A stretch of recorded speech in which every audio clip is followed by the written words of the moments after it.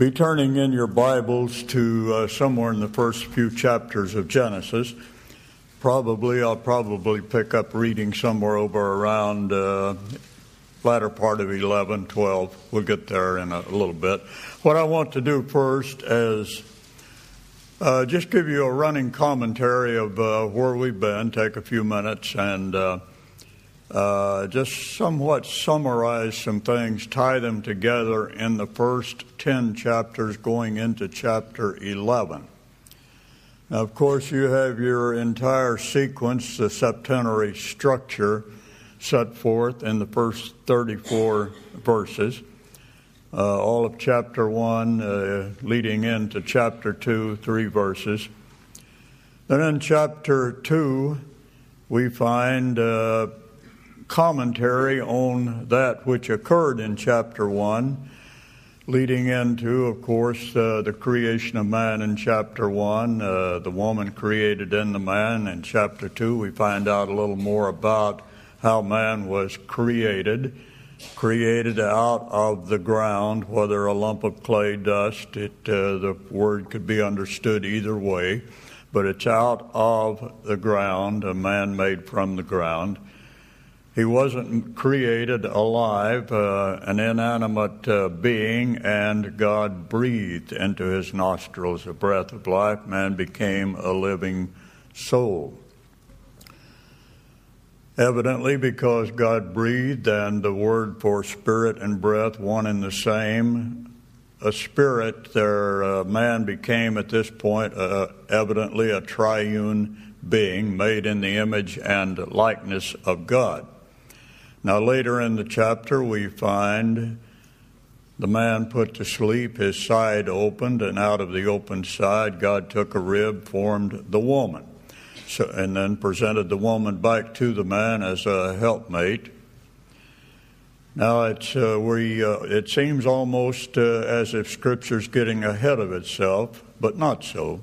This is the way God laid it out. I say it seems almost like it is because we have the bringing into existence of the bride prior to something in chapter 3, and that is the sin brought into the human race through deception, and the man partaking of sin, typifying Christ down the way 4,000 years later, becoming sin for us who knew no sin. Adam partook of sin, type, antitype, but it was at Calvary that Christ's side was opened. So you see in the chronology, it's really the chapter 2 anticipates chapter 3. Chapter 3 explains a little bit more about chapter 2.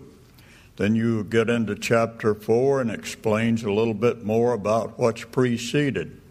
And I should have mentioned salvation by grace way back at the beginning of chapter 1, and we continue to learn things about that through what occurs in chapter 3 and again in chapter 4. Now, what I'm alluding to there, of course, is death and shed blood, seen in chapter 3, and it's a man who acts.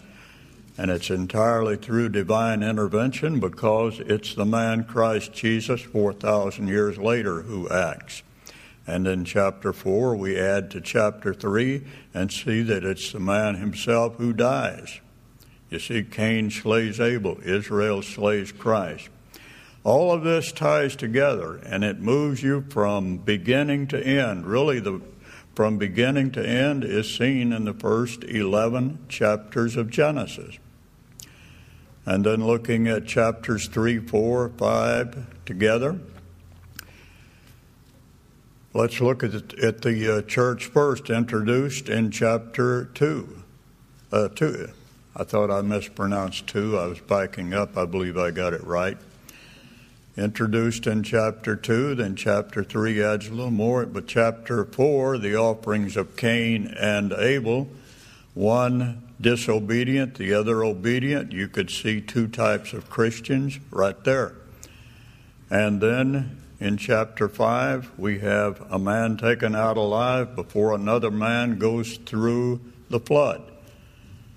And the man going through the flood comes out on the other side, he and his family, onto a new earth. And right before that, we see the picture of how Israel will exist at the end of the tribulation.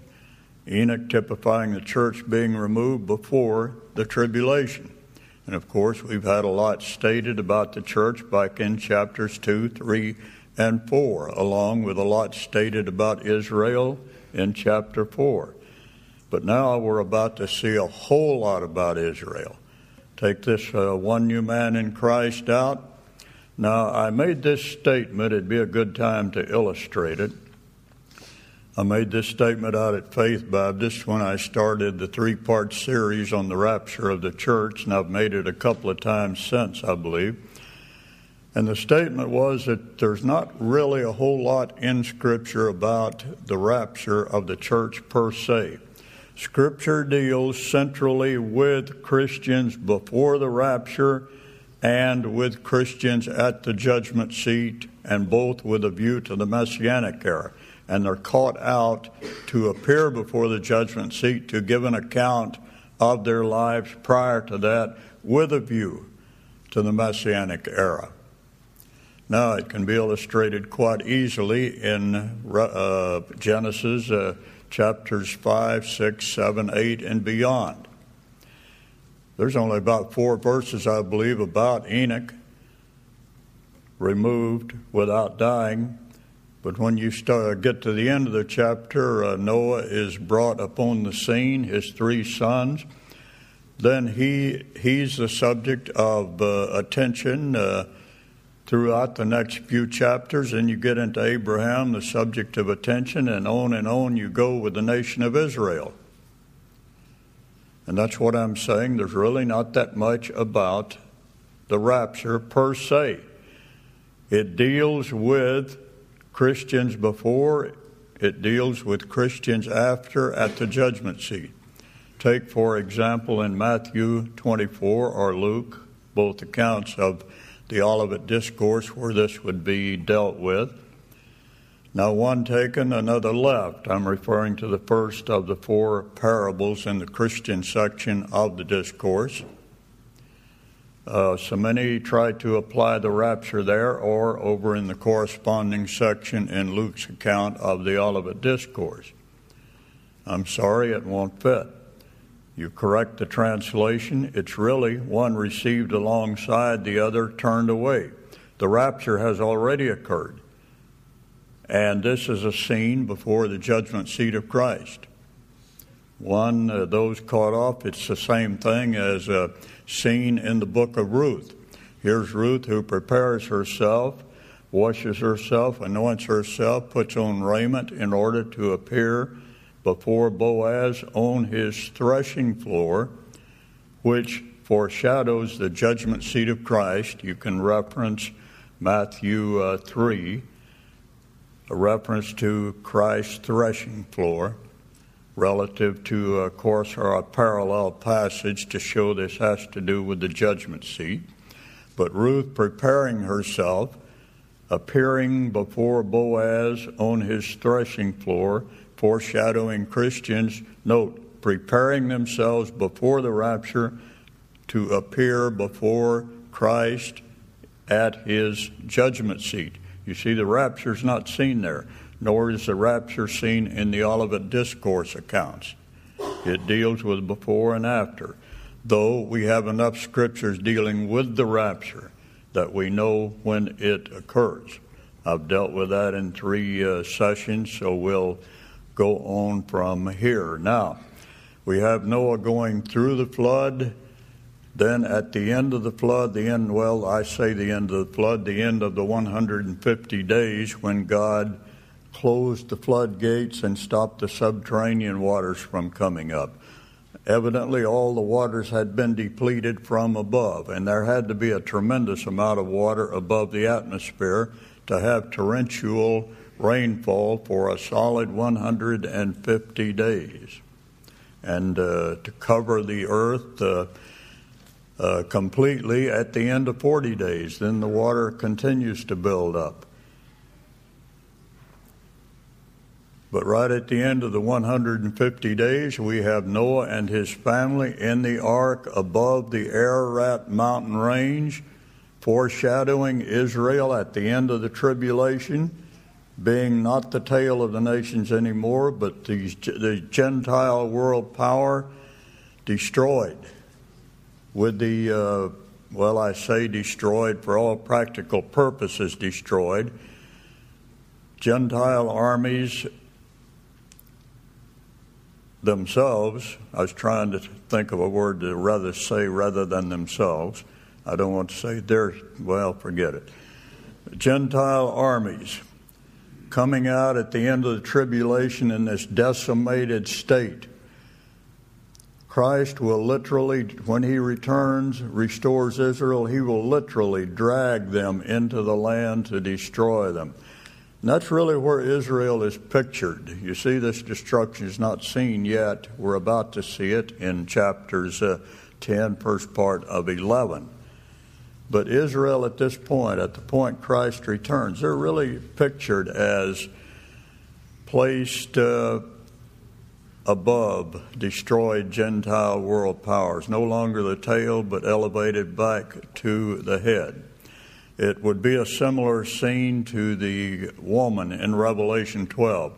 She is crowned. You see, here's Israel, God's firstborn son, and only sons rule in God's kingdom within either the angelic realm or the human realm, and within the human realm, it is firstborn sons who rule.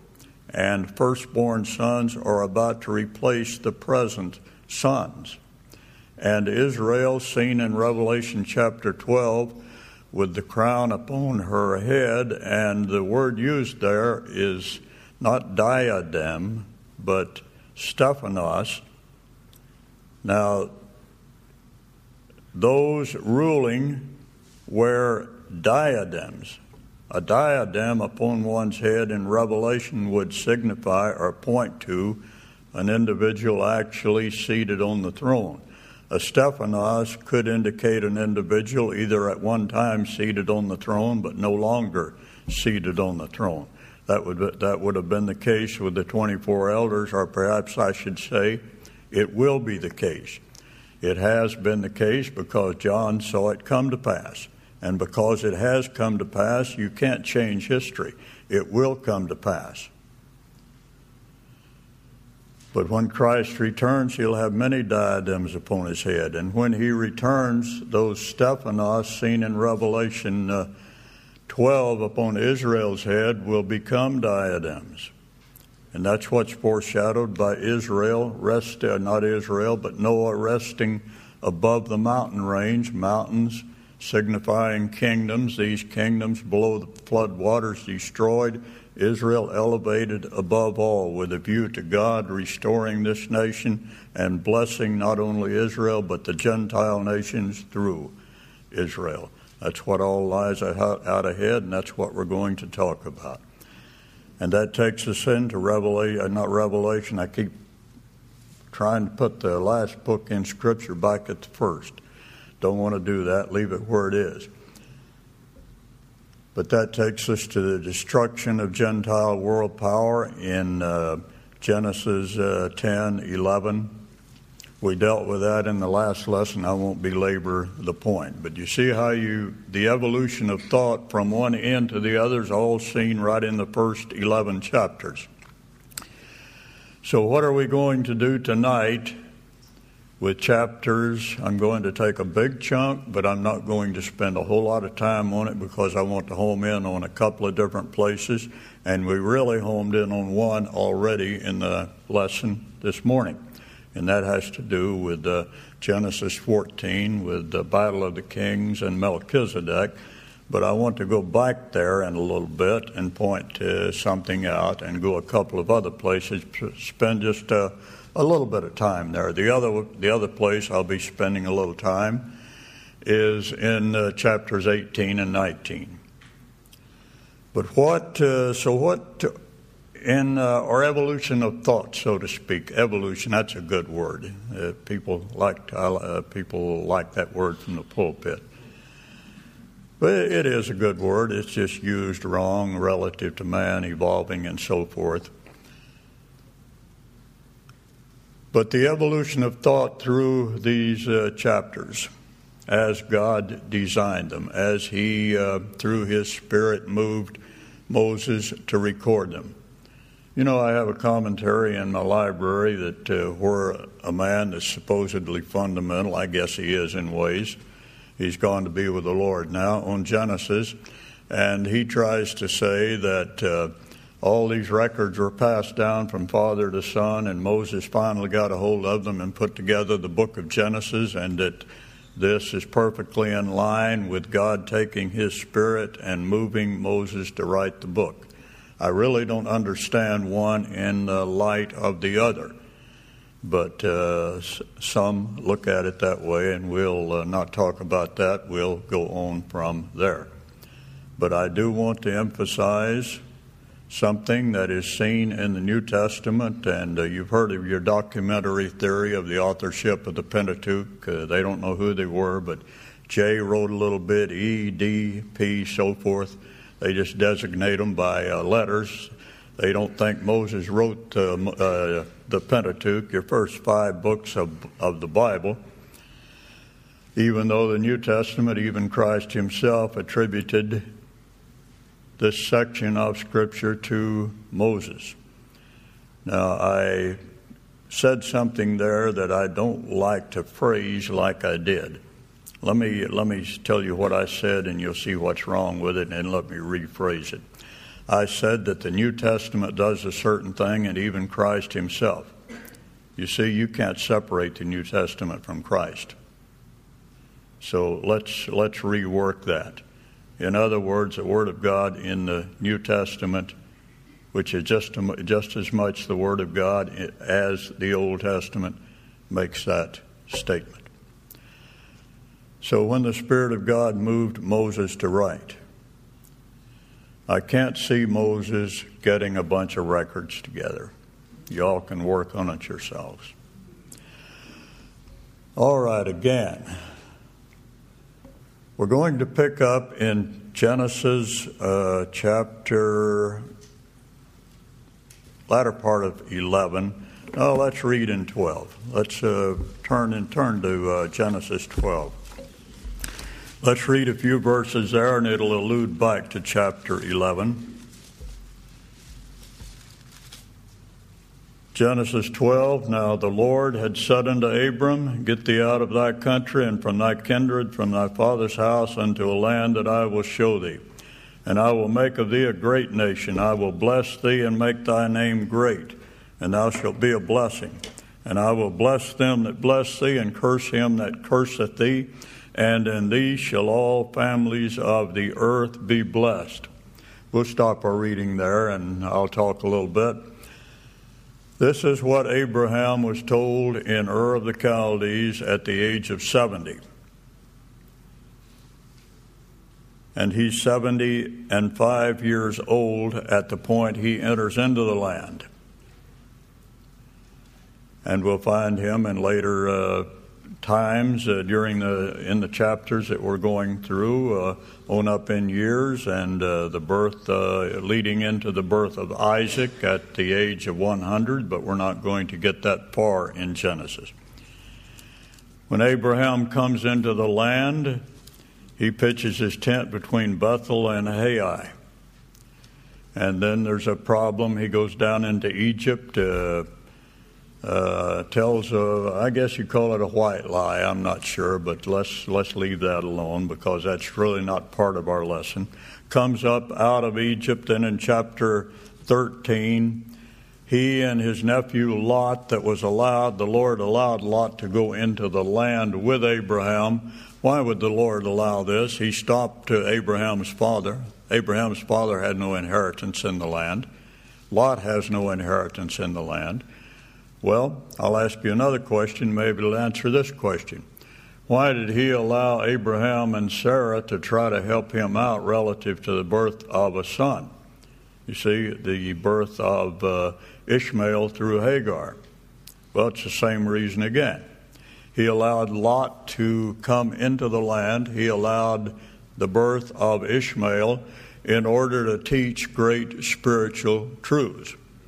Neither has any inheritance with Abraham through Isaac, Jacob, but Ishmael, great spiritual truths there relative to the man of flesh, the man of spirit. Same thing with Lot coming in with Abraham. Great spiritual truths. But now when they came up out of Egypt, they were both rich in cattle particularly. And there was a conflict between the herdsmen of Abraham's cattle and Lot's cattle, and Abraham magnanimously offered Lot any part of the land. You go to the right hand, I'll go to the left. You go to the left, I'll go to the right. And here's where the spiritual lessons began. Lot lifted up his eyes. He looked out here, saw the well-watered plain of Jordan. He said, that's for me. And that's exactly what a lot of Christians do today. They don't seem to want to disassociate themselves from the world. They look out, see the well-watered plain, and that's for me. And we have our churches filled with them. And I'll tell you something, and many of you have experienced it. Once you get a hold of the word of the kingdom, and let the word of the kingdom get hold of you. Now that latter is important. Let it get hold of you. These things out there in the Jordan Plain are just going to start fading away. You're no longer interested in them. But you have to find out what this book is all about. That is the problem out there among Christians today. They are not being taught what this book is about. A lot of them, most of them, almost all of them, are so far removed from reality insofar as what Christianity really is in the first place that you wouldn't find hardly any of them interested if you went out and tried. But that's the problem right there. Now Satan has done a work. I mean, it's look where we are. Look what the leaven has done. Man, you talk about someone who's been successful. But you know what? He can take it all the way down, which he will. And in the end, it's going to turn out just like the book states it will. Once God takes Israel through the tribulation, you have repentance at the end when they're brought to a point where they have nowhere to turn other than to the God of their fathers. They call upon Him. They have a promise. They have a promise that no one else has.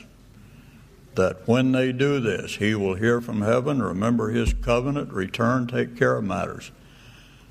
Their national conversion will follow that when they look upon the one whom they pierced, and other things will follow. Now let me take you a little bit farther, then I want to pick up on something that Royce got into a little bit during his last session.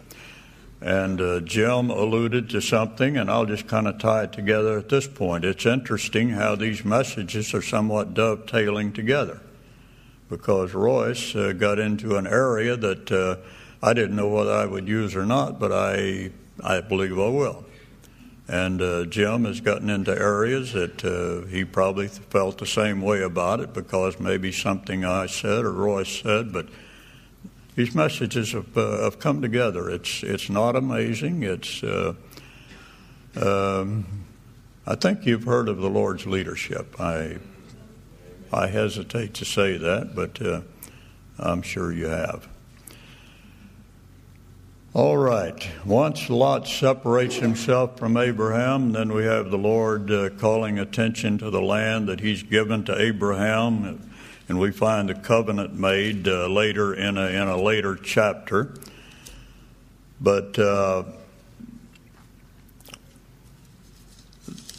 you get down into, let me see, I was looking at something, I was in the wrong chapter, but what I said was correct, that you have attention called to the land, the covenant made in a later chapter, and here I was in the later chapter looking at the covenant, which is on over in chapter 15. I was about to wonder what in the world is happening, but I see what's happened. I was looking on the wrong page. All right, once he calls attention in the latter part of chapter 13, to the land the land in the covenant that he's about to make, that is made in chapter 15. Then you have the battle of the kings. And since I dealt with this the last hour, dealing with Melchizedek and so forth, that is, I said last hour this morning, that would be last hour as far as I'm concerned, be the second hour that I'm up here. But now, what I wanted to call to your attention is in verse 16, chapter 14, verse 16. When Abraham took his trained men and went out to fight within the battle of the kings, he brought back all the goods. Now, these have to do with the goods of the cities of the plain. You have two different opposing powers within the battle of the kings. And he brought back these goods, and again his brother Lot and his goods. Now, notice he brought back all the goods of these kings.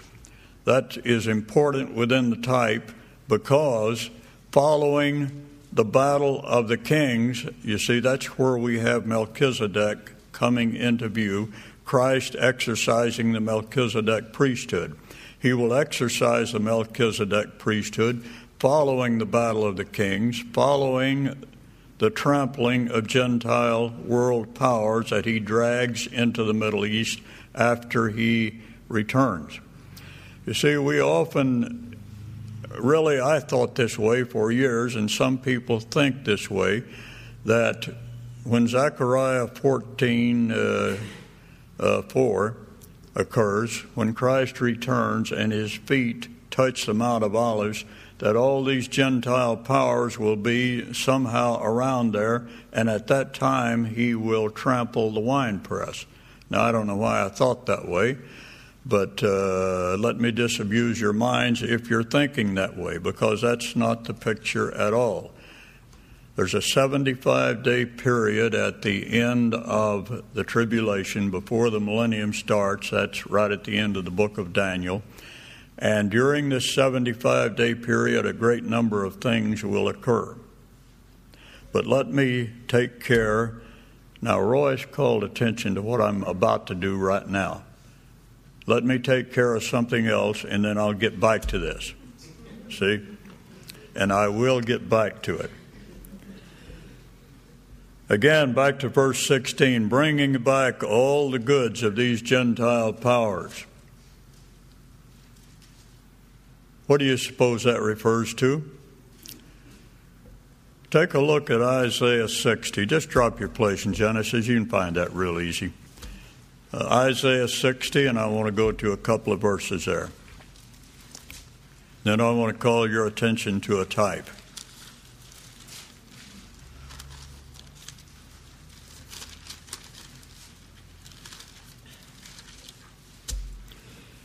Isaiah 60, go down in verse 5. Well, really, we could read the verses prior to that. It has to do with Israel in the Messianic era.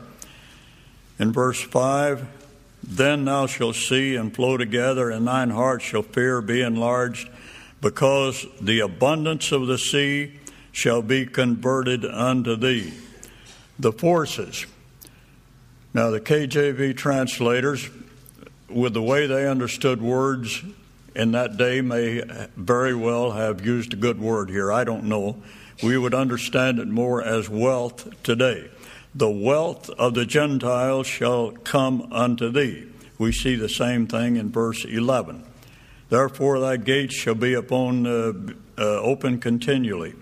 They shall not be shut day nor night, that men may bring unto thee the wealth of the Gentiles, that their kings may be brought. Now, do you remember the story of Laban and Jacob? Where Jacob worked for Laban 7 years for the wrong woman, worked another 7 years for the right woman. That story there, where he worked these number of years. Now, Jacob acquired a certain amount of the wealth of Laban, and he expressed a desire to return to the land. But it wasn't time for Jacob to return to the land. The Lord hadn't opened the door for him to return. And there was one other problem with Jacob returning to the land at this time. He couldn't return to the land before he acquired all the wealth of Jacob. You see, when the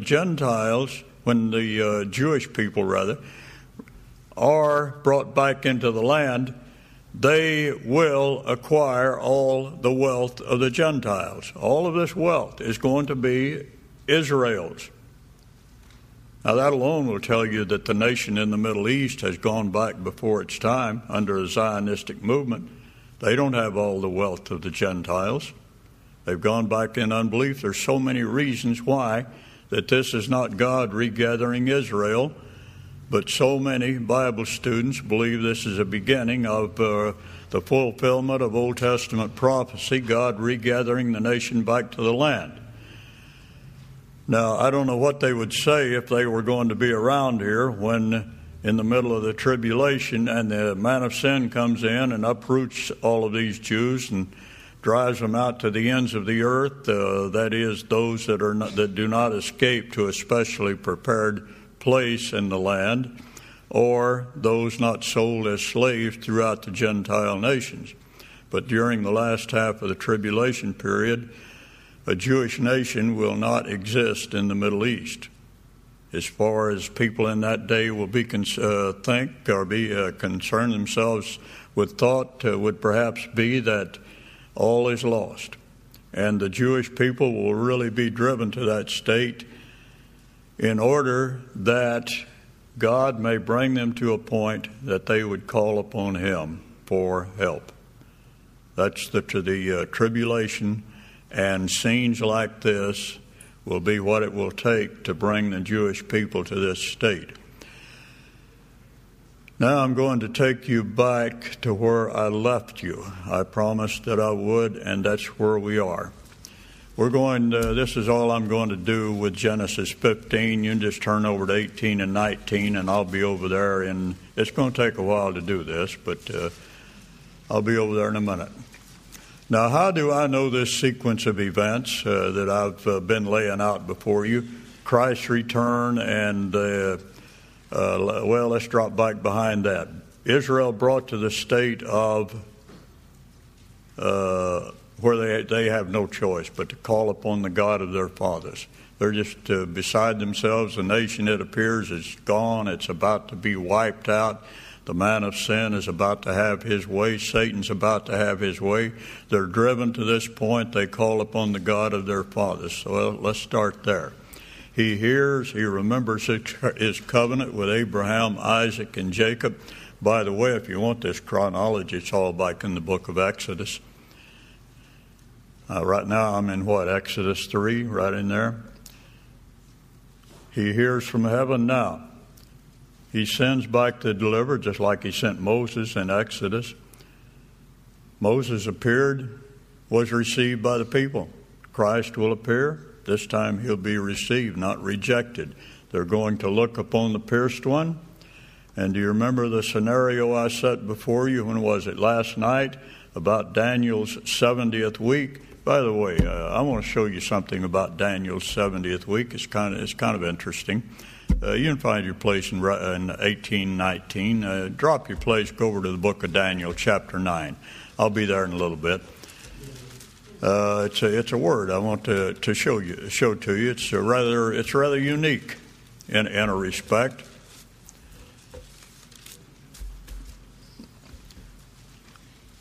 All right.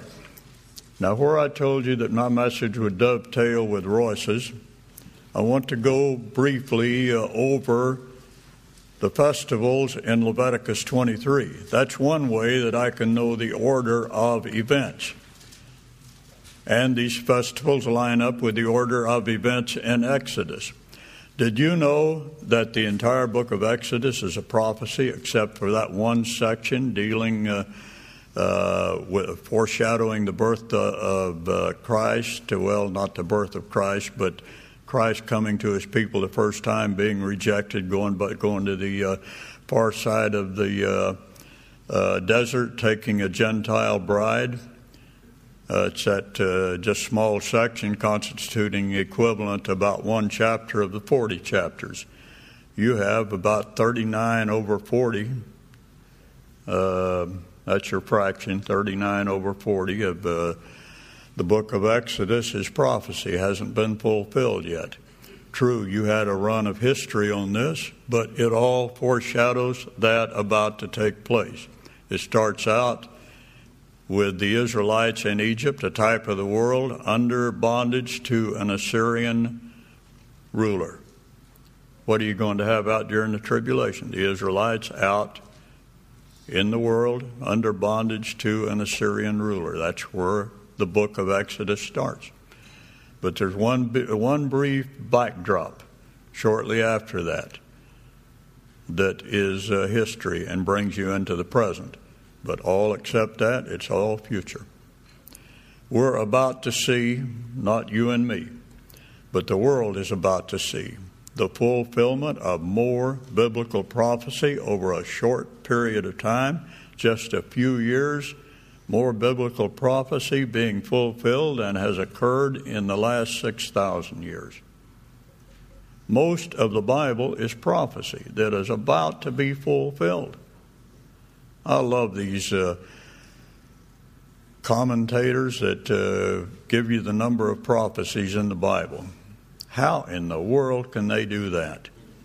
You can't number the prophecies in the Bible. Most of it is prophecy. They've ignored the types in doing this. Types are, almost all of them are very prophetic in nature. Almost all of the types have not even been fulfilled in that which they foreshadow. You never see them enumerate these. They just go to direct statements about his being born in Bethlehem, things of that nature. Now, your festivals. Passover, they're in Leviticus 23 if you want to follow. I'll just, you don't need to turn there. You're in Daniel 9. Hold your place there. I'll be there in a minute. It'll take 5-10 minutes to do what I'm going to do right now. Then I'll show you something out of Daniel. Then we'll go to Genesis 18 and 19 and finish up. I guarantee to have you out of here by 11, 11:30, 12. Not to worry. No, not really. It's not going to take all that much longer. This is the last go-around anyway, and if you, for 15 minutes extra, it's not going to cost you that much. Now, the 7 festivals, and I like to refer to these as the prophetic calendar of Israel. They have to do with Israel. Now, there is an application to the church. You can fit the church within these festivals, applying them to the church and see the same thing, basically. Not exactly, but basically the same thing. All right, let's look at them in the light of the fact that they really outline what is about to happen out ahead concerning the nation of Israel relative to the nation of Israel. I started to do something a while ago, and I can think back right now that I did what I've been accused of, and I'm guilty. I was about to set Daniel's 70th week up alongside the 69th, and I stated in one of the past lessons about how that when the 70th week begins, the generation of Jews alive, which is undoubtedly the same generation on the scene today, will be placed in a position as if they had just crucified their Messiah. But really that's all beside the point, because the generation of Jews out there today is just as guilty of crucifying their Messiah as any past generation. The passage of generations, a passage of time, changes nothing. Generation after generation, they come and go. They're guilty of blood dating all the way back or going all the way back to Adam. All right, these festivals. Passover, unleavened bread, first fruits, and Pentecost. Those occurred in the first part of the year. Then you had 3 more, trumpets, Day of Atonement, and tabernacles. Royce dealt with tabernacles. I'm going to provide some material leading into what he talked about, and he's already talked about it, so I won't have to talk about it. That's nice. And he did a better job than I'd be doing anyway, so we've got that part of it taken care of. Now, relative to Israel, not a single one of these festivals has been fulfilled. Well, they've slain the lamb. That would fulfill the Passover. No, it wouldn't. The lamb not only had to be slain, but that blood had to be caught and taken, hyssop dipped in, and properly applied. They have slain the lamb. The blood has been shed, but they've never applied the blood. So insofar as Israel is concerned, we're halfway on that festival. And that has to occur first. And that will occur through Israel seeing her Messiah after his feet touch the Mount of Olives. Jews scattered throughout the earth are going to somehow supernaturally see their Messiah. They're not going to be gathered back to the Middle East to see their Messiah. They're going to see them where they are. You want me to explain how that's going to happen? Good, I can. I have no idea. Somehow God will cause it to happen. And I don't think you have to look to television or anything like that to try to explain it. God has means that we know nothing about. They're going to look upon the pierced one at the point where they are. Now, how do I know that? Well, let's keep on with the festivals. That's simple. Unleavened bread is the next. That was a festival that lasted 7 days, and 7, a complete number. It lasted for a complete period of time. They were to put sin out of the house, recognize what they had done, and put it out of the house. Now, we're going to tie that in with the Day of Atonement in just a minute. That sin's not done away with. It's put out of the house. Of what sin would Israel be guilty of? All types of disobedience. Harlotry tops the list. Read the book of Hosea sometimes, all about Israel's harlotry. So much of the Old Testament's about Israel's harlotry. Where's Israel's harlotry done away with in the New Testament? Well, that's Revelation 17 and 18. If you don't have Israel's harlotry done away with or dealt with at this point in the book of Revelation, then you don't have it in the book of Revelation. And that's what the whole of chapter 6 through leading into 17 is all about, to bring Israel to this point where her harlotry will be done away with.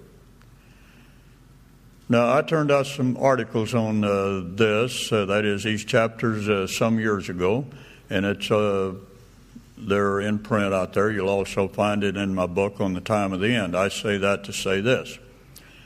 When I was writing those articles, I was looking for material written by others to just see what they had on it. I always like to check some things. If I can find somebody that knows what they're talking about, you pick up some ideas from other men that have studied things like that. Well, I contacted one of the editors of a certain commentary that should have known the answer to the question, and it surprised me when he answered what I asked him, and that is, do you know of any commentaries out there that treat Revelation 17 and 18, the harlot in these chapters, as dealing with Israel? That is, see Israel as the harlot, and see the harlot burned with Israel's harlotry being done away with.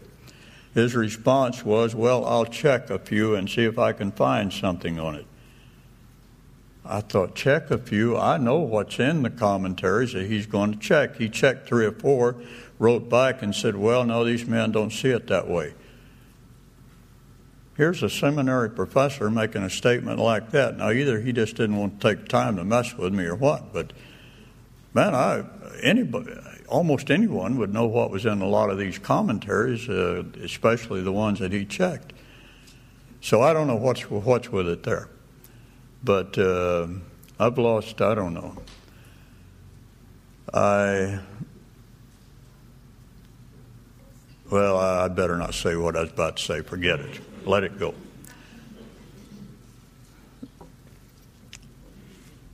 All right. We've gone through unleavened bread, first fruits. What's first fruits?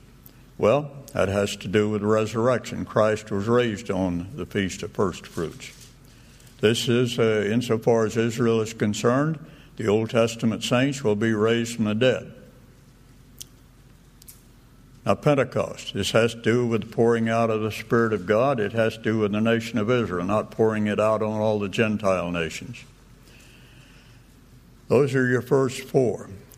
Now, we get into the fifth, the Feast of Trumpets.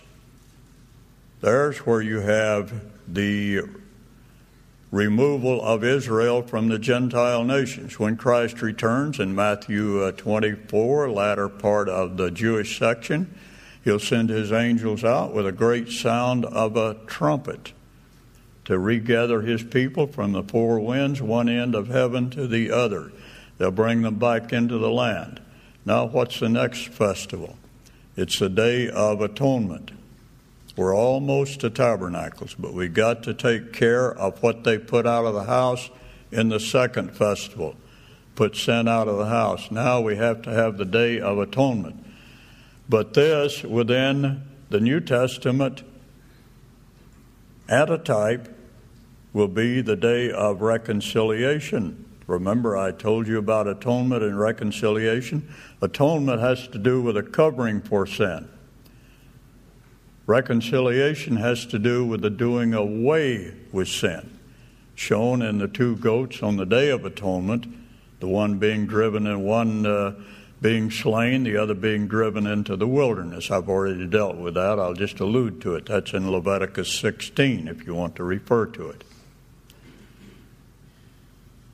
So it's here that Israel's sin that they had previously put out of the house will be dealt with, and they'll have been regathered back to the land at this time. And then the Feast of Tabernacles comes into play. Now, are you in Daniel 9? Let me show you something very interesting. If you don't have a King James, you're out of luck. Daniel 9, verse 24.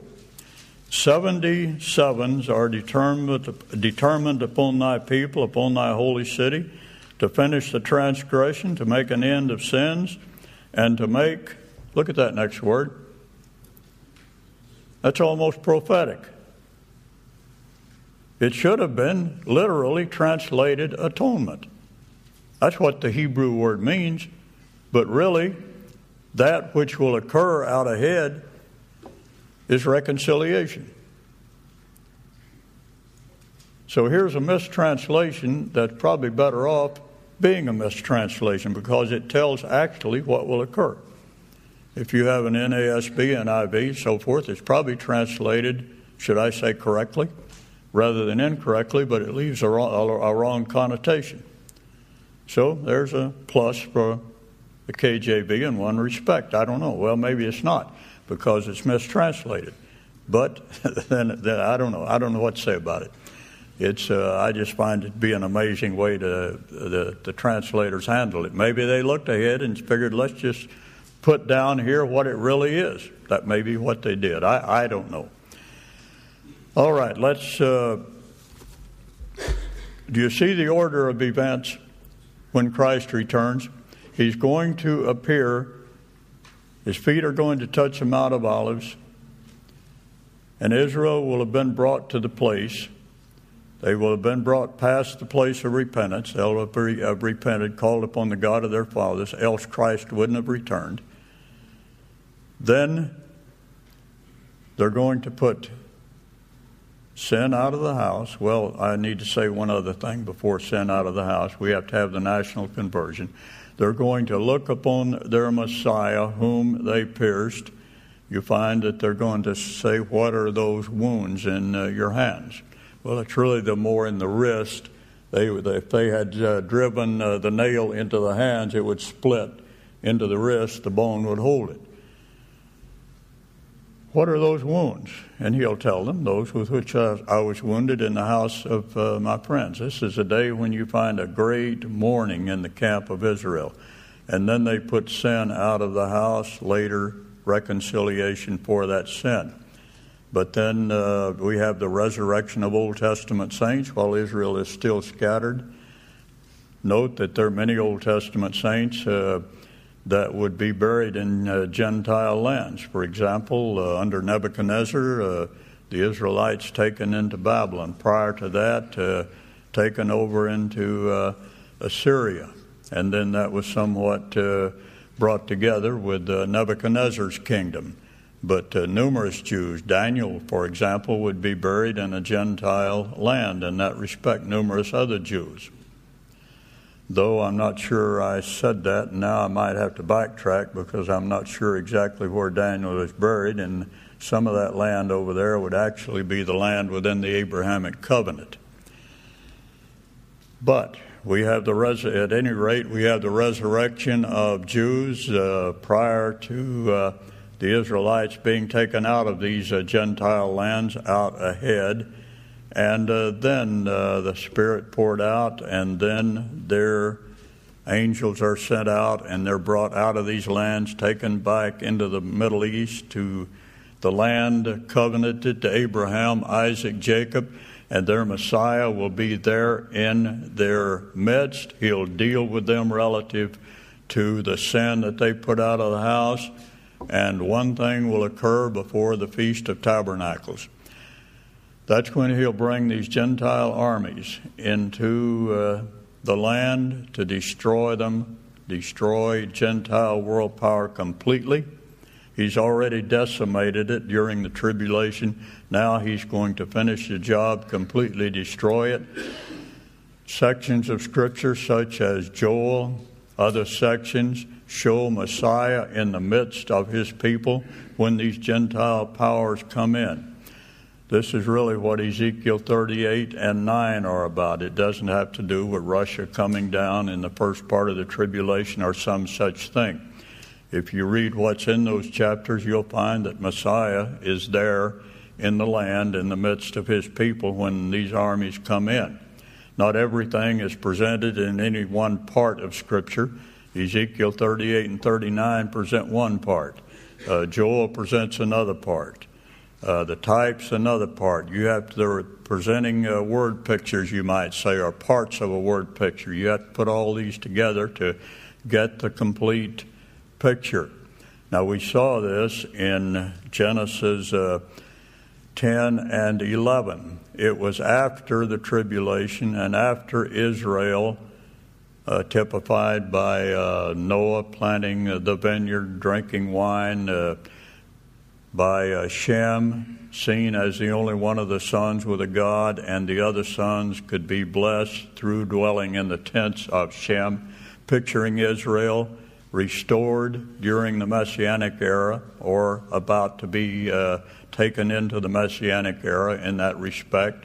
And it's after that, in chapters 10 and the first part of chapter 11, that Gentile world power is seen destroyed by the destruction occurring in the first king of Babylon's empire, foreshadowing the destruction that is about to occur in the last king of Babylon's empire. And what we have in Genesis chapters 12 right on through 19 is more commentary. Abraham called out of Ur of the Chaldees typifies the Israelites, yet future, called out from a worldwide dispersion. It just typifies what's been seen in previous chapters, more commentary on these. And we have two different pictures of the destruction of Gentile world power in this section. One, the Battle of the Kings with Melchizedek appearing. The other in chapters 18 and 19, when you have three men appearing to Abraham. One is the Lord himself, the other two angels.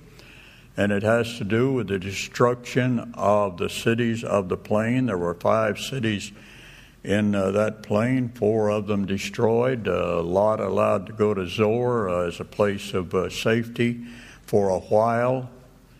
At the time of the destruction, Lot he became afraid to dwell there, and he went on out into the mountain where he was told to go. But your picture in the final form is Abraham rising up early in the morning. Abraham standing before the Lord. He looks out and he just sees the smoke coming up of these cities. Abraham is on the mountain, typifying Israel on the mountain in that coming day. Now, there's a dual type through here. One has to do with Israel, the other has to do with Christians. I'm just going to deal with Israel at this point. I've kept you long enough, and I don't need to go back. We're talking about Israel right now. Let's just stay with Israel.